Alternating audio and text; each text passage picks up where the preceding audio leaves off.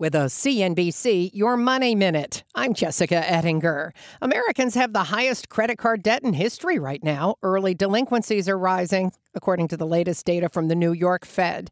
But some experts aren't worried. Here's why. The important number is that as a measure of financial stress, meaning the amount of any individual's income that they're spending to service their debt, we're still well below pre-pandemic levels because incomes have gone up. But SVP MoffettNathanson's Lisa Ellis tells CNBC, yes, it could get dangerous. It's coming. It's about 14.5% currently. That's the amount of an individual's income going to service debt. The pre-pandemic average is about 15, and we're trending back toward it. Experts tell CNBC, keep credit card payments below 10% of your monthly take-home pay if you're not in a position to affordably pay off the entire balance each month.